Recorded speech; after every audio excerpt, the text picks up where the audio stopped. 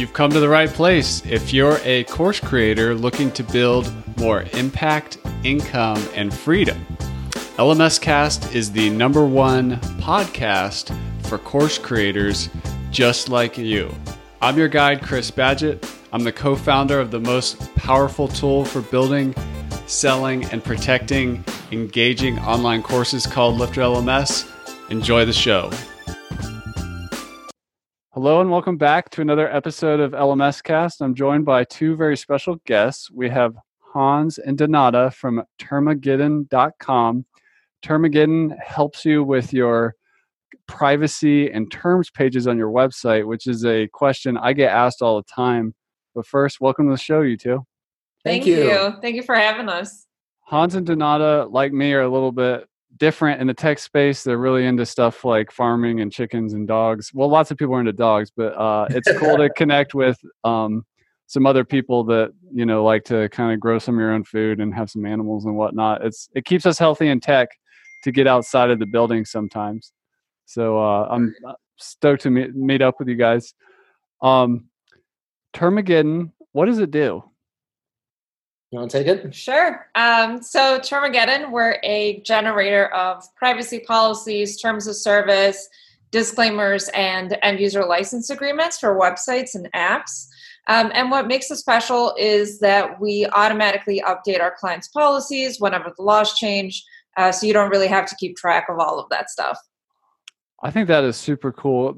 I get this question a lot, and really because over in like course creator membership site land, Lifter LMS land, the website is the business. It's not just a brochure for the business. So it's, you know, most businesses have some kind of like legal ramifications. And on the web, you know, privacy is a big thing. We've seen GDPR roll through, and, you know, our audience is really international and they just want to have like a good baseline. And some of the advice I hear people giving around terms and privacy pages are to do things like, if you're just starting out, go look at somebody's website that's like yours that probably had enough money to hire a lawyer and just kind of model it. I mean, that's okay, but what's wrong with that approach?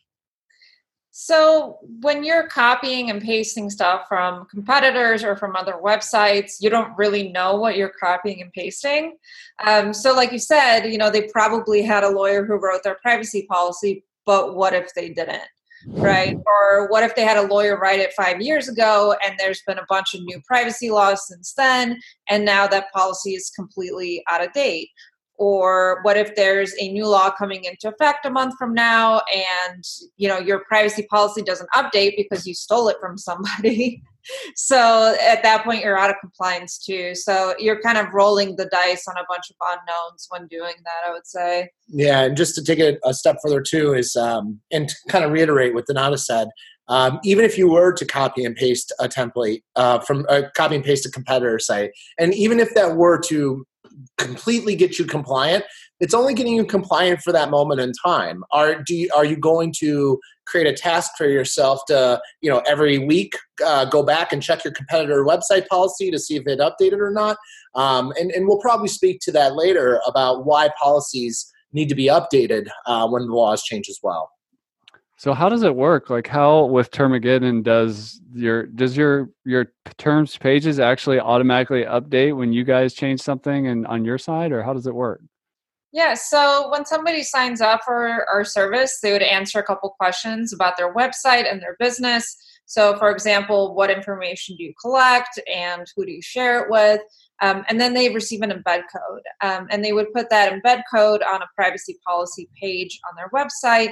And when there's a new law that goes into effect, we would update that from our end. And then the new updated privacy policy would just populate. That's super cool. And sometimes we can't just automatically push an update because maybe there's a new law that's going to affect that requires us to ask an additional question.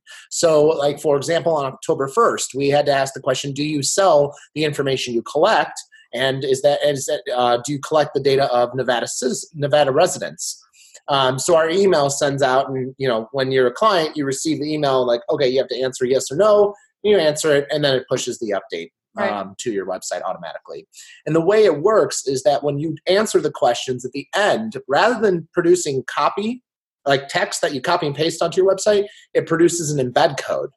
And that's what you copy and paste onto your privacy policy page, for example.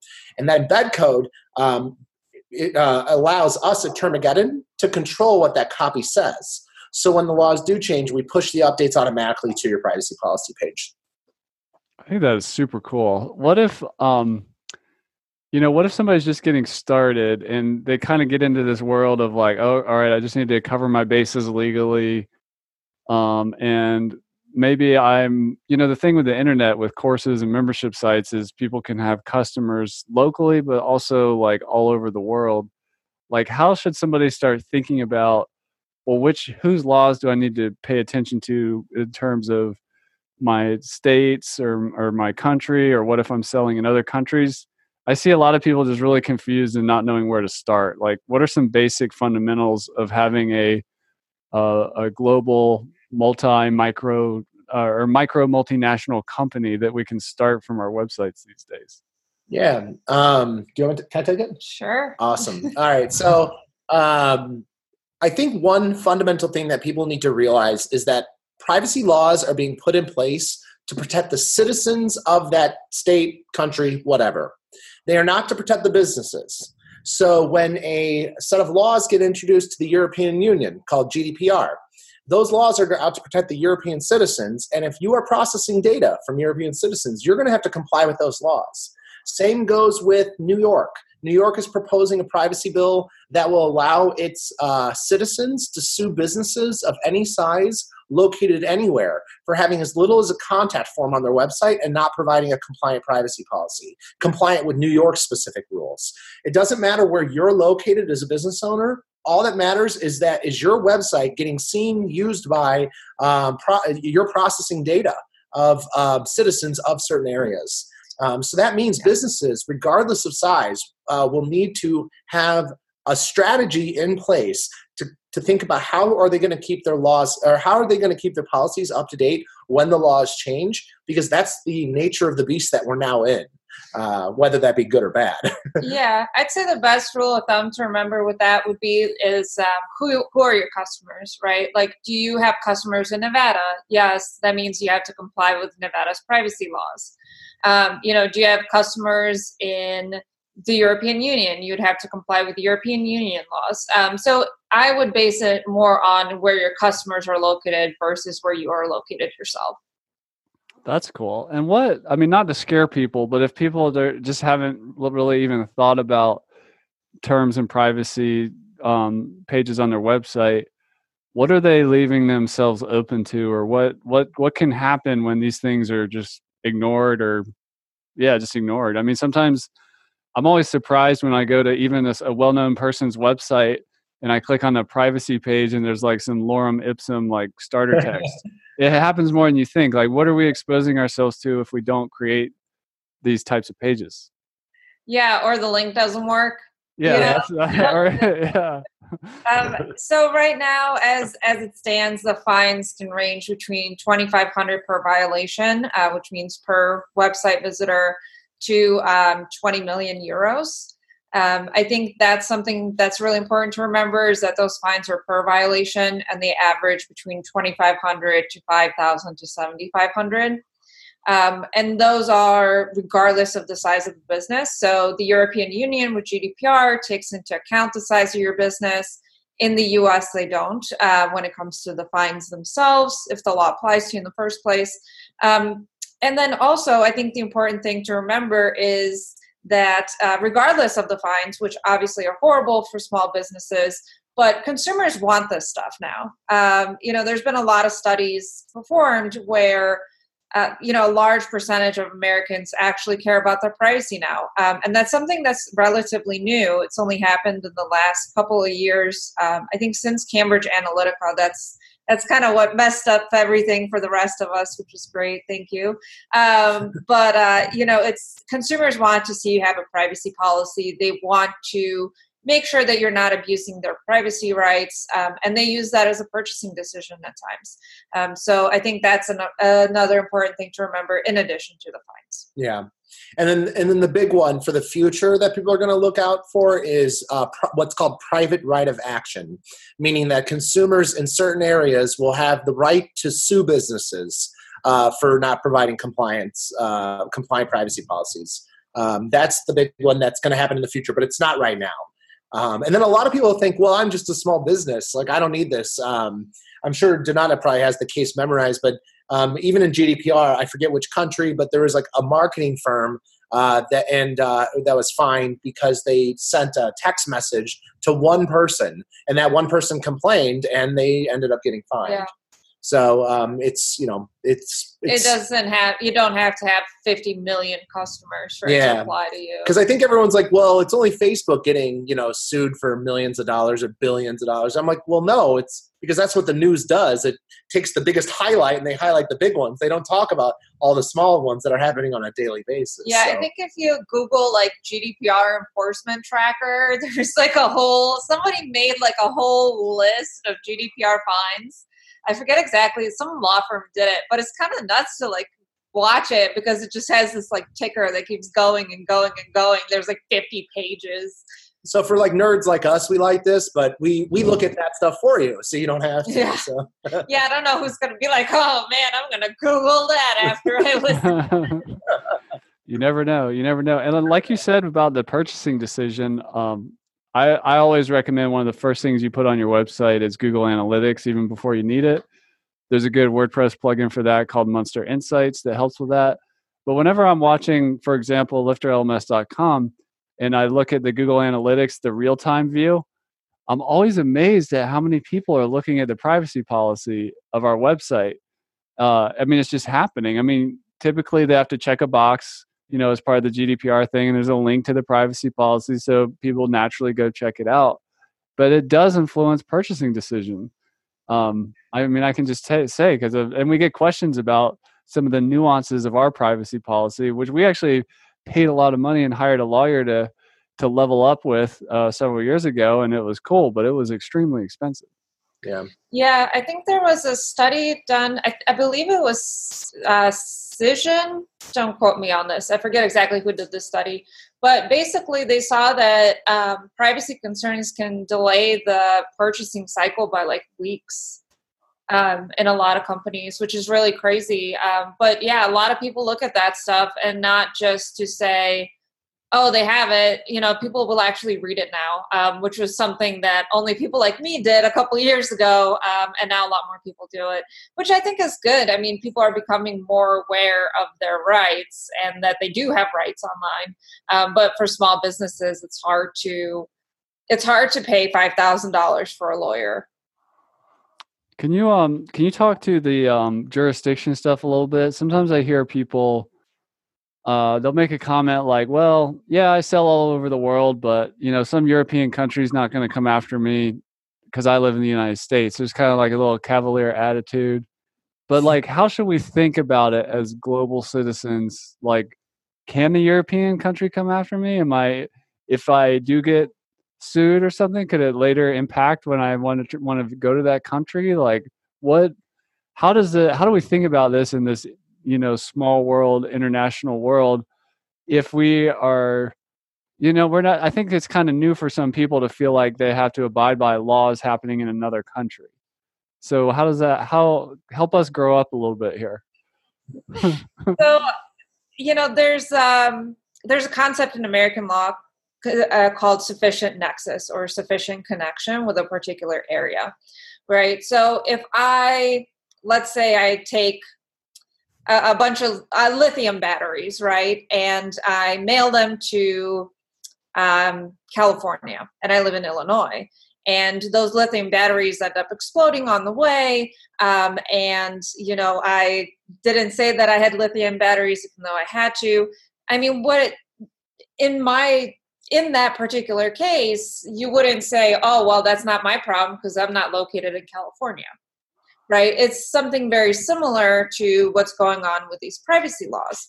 And if you want to do business in a particular area, you have to comply with those laws, right? Just because something is totally fine where you're located doesn't mean that it's not fine where you're doing business. And you can't ignore the laws of where you're doing business just because you're not physically there. And today, over the internet, you don't have to be physically somewhere for the law to apply to you.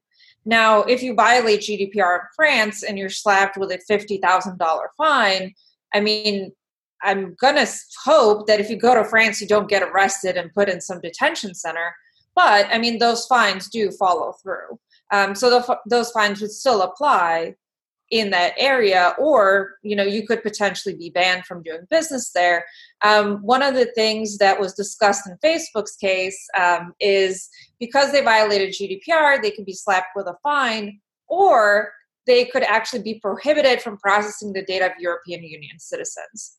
So you could be slapped with a fine, or they could stop you from essentially doing business there. And, you know, is that something that you really want to play with? I personally wouldn't. So I think it's a lot of people are like, well, I'm not physically there, whatever. I mean, you have to collect taxes, even though you work online. You have to make sure that you're not distributing unlawful content, even though you work online.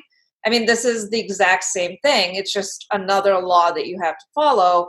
And while it may seem a little bit daunting, it's actually not that bad. And you can just get it over with and move on and you know, run your business like you're supposed to, instead of being constantly nervous about complaints and fines and all of that stuff. It's easier to just be compliant.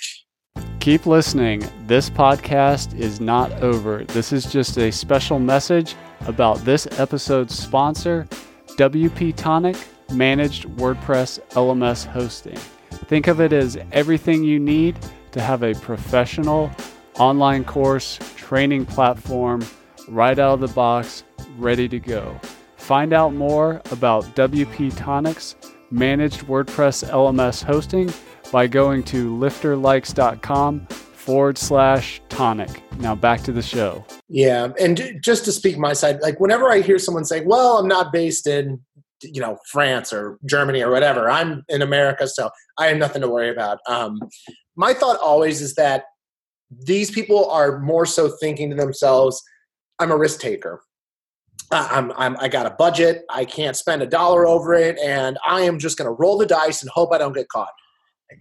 Hey, I'm not going to stop you. Like, to each his own, you know, like but that's what but at least acknowledge what you're doing. You know that you're going to be getting leads and business from other areas, and you know you're not going to comply with it, with those markets. So in your mind, I think what it would be best is you just admit to yourself the truth, which is that you're rolling the dice, and good for you. Hey, I'm not going to stop you, you know, but there are now solutions that can help you get compliant, stay compliant, and not have to roll the dice at all. Yeah. And you're going to look great in front of all the prospects that are looking at your business, because you're going to look professional in front of them, because you're going to be providing them stuff that all the other competitors are providing them in terms of data, rights, and protection. So for somebody who's really interested and wants to level up their terms and their privacy pages and stuff, how do they, like, if they're thinking about like, well, I don't want to spend $5,000 on a lawyer, like how do you guys do what you do? Like, how is it possible to have such an affordable solution at Termageddon that gives you, you know, it's not just cookie cutter. People have to enter information to adjust it to what they are, and it updates over time. Like, how is it even possible to do that? My salary's really low. Yeah. We were into farming, like we don't live, so we're trying to grow our own food. Yeah.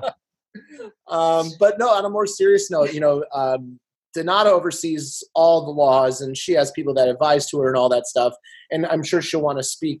Actually, do you want to go ahead? That's probably the most important one. Sure. You know, so before this, I was in private practice, and I wrote contracts for agencies, and I also wrote privacy policies and terms of service.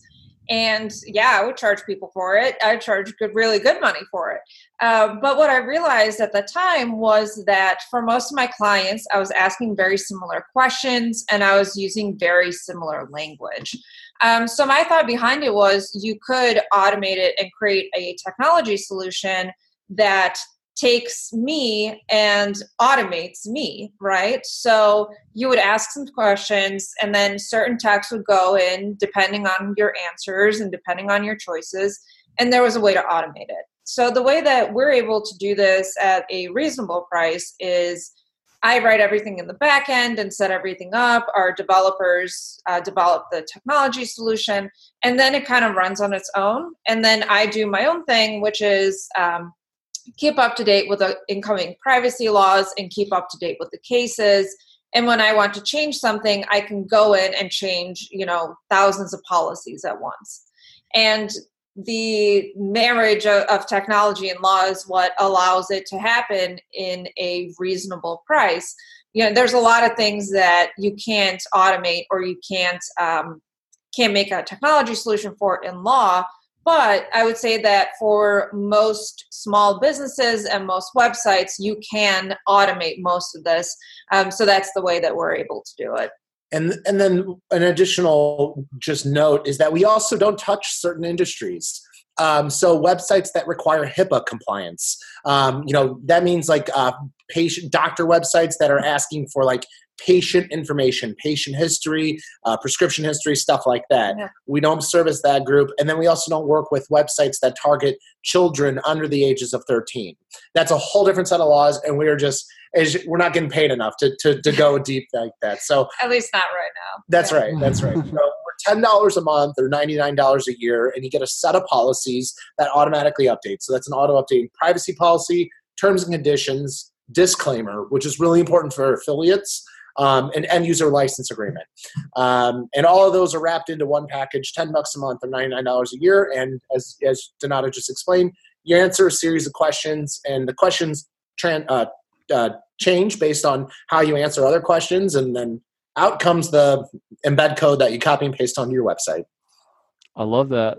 I've sometimes heard this called like a tech-enabled service, and I think you that's listening out there, the course creator, you know what it's like to scale through technology. I mean, essentially, you're teaching at scale through your website or through your client's website, and if you need to go back and like tweak the content of a lesson or add a new one, it can instantly update across like all your users. It's really the same idea, just for your website. This is what they do from the legal side, and it's personalized to that particular to you and where you are and how you answer the questions. And I love that too, how you guys, there's certain areas where you don't go, like with the HIPAA compliance or the kids under 13 or whatever. So it's really specific. I mean, if you don't have terms on your site, I would strongly recommend that you go to termageddon.com. It is peace of mind. It helps you sleep at night. Course creators are really busy. And having that nag at the back of your mind of like, am I above board on the legal stuff? I mean, this is a pretty awesome solution for that. And if you're building sites for clients, this is an incredible value add that you can just add into your package. Because, if you are delivering this solution to one of your clients, who's a coach or a expert selling courses of some kind, you may, just the fact that you recommend this before they realize they need it, that's what like great client service is about, because they're going to need it eventually. So this is really cool. Do Donata and Hans, do you have any final just thoughts on Termageddon or just the state of privacy to kind of leave with the people before we go today? So many thoughts. I do too. Yeah. Yeah. I'll take the first one down. Okay, I know what you're gonna say. You know what I'm gonna say. Yeah, 100%. This is like 2 for 1. This is awesome. No. Okay, so contact forms. I think. Oh, okay. Well, I'm going to share mine. So I'm a firm believer that I come from the web agency world, and I always think about like how an SSL certificate, getting HTTPS added to your website 5 years ago was like kind of like a nice add-on. But nowadays we look at websites that don't have security as like, what are you doing? Like, Why is this website not secure? Like, you feel almost gross visiting it. And I think we're going to see that same exact experience happen with data privacy. I think 5 years from now, it's going to be assumed that I'm a human being. Of course, I can tell a company to get rid of all my data. I'm a human. Humans are more important than companies. And I think we're going to see that in our lifetime. I think we're going to see that within the next 5 to 10 years. And I think it's because of these privacy laws. So that's my future vision type outlook. Very happy about it too. Yeah, I'd say for me, there's a lot of confusion about what websites need a privacy policy. So I've heard anywhere from like only websites that collect financial information need it to only websites that are in Europe need it, and like all these misconceptions. And I would say that the most important thing to remember is that a website needs a privacy policy when you're collecting personal information on it. And personal information is stuff like name and email. So if you have a contact form, you're collecting personal information on it. If you have a newsletter sign-up form, you're collecting personal information. If you're processing orders, like on your courses, you're collecting personal information. And that means that you would need a privacy policy. And I think that's the most important thing to remember is when you actually need one. And I think by now that's pretty much every website ever, because who has a website without a contact form? Yeah. Well, before you guys got to go, I love the name Termageddon. That's spelled TERMAGEDDON.com. Go check that out. How did you guys come up with a name? A good name, by the way. And this is something that's important for course creators, because if you name your course or you're naming your brand or whatever, that name, if it can stick, it'll stay forever. But like the first time I heard about you guys, I don't remember where I even heard about it, but I never forgot that name. Nice. It just works. So what's the history of the name Termageddon? So we were having a few drinks and just got to thinking about the most ridiculous name possible for it. And we had an investor meeting lined up for the idea. It was all just an idea at the time. So we were just like, all right, well, what if we just told an investor we wanted a bunch of money to get a company called Termageddon started? And we were just kind of like in a troll mindset. We're like, let's see if we can get an investor to give us money for it. Yeah. And he did. So we presented Termageddon and he loved it. So yeah, it's kind of like Terms and Armageddon. But I wanted to do Terminator, but it was already taken. Yeah, Terminator.com was already taken. So we couldn't afford that domain, so we did Termageddon. That's awesome. Well, Donata and Hans, thank you so much for coming on the show. I really appreciate it. We'll have to do it again sometime. If you're listening to this, go check out Termageddon.com. Thank you guys so much for coming. Hey, thank you for so having much. us. And that's a wrap for this episode of LMS Cast. I'm your guide, Chris Badgett. I hope you enjoyed the show. This show was brought to you by Lifter LMS, the #1 tool for creating, selling, and protecting engaging online courses to help you get more revenue, freedom, and impact in your life. Head on over to lifterlms.com and get the best gear for your course creator journey. Let's build the most engaging, results-getting courses on the internet.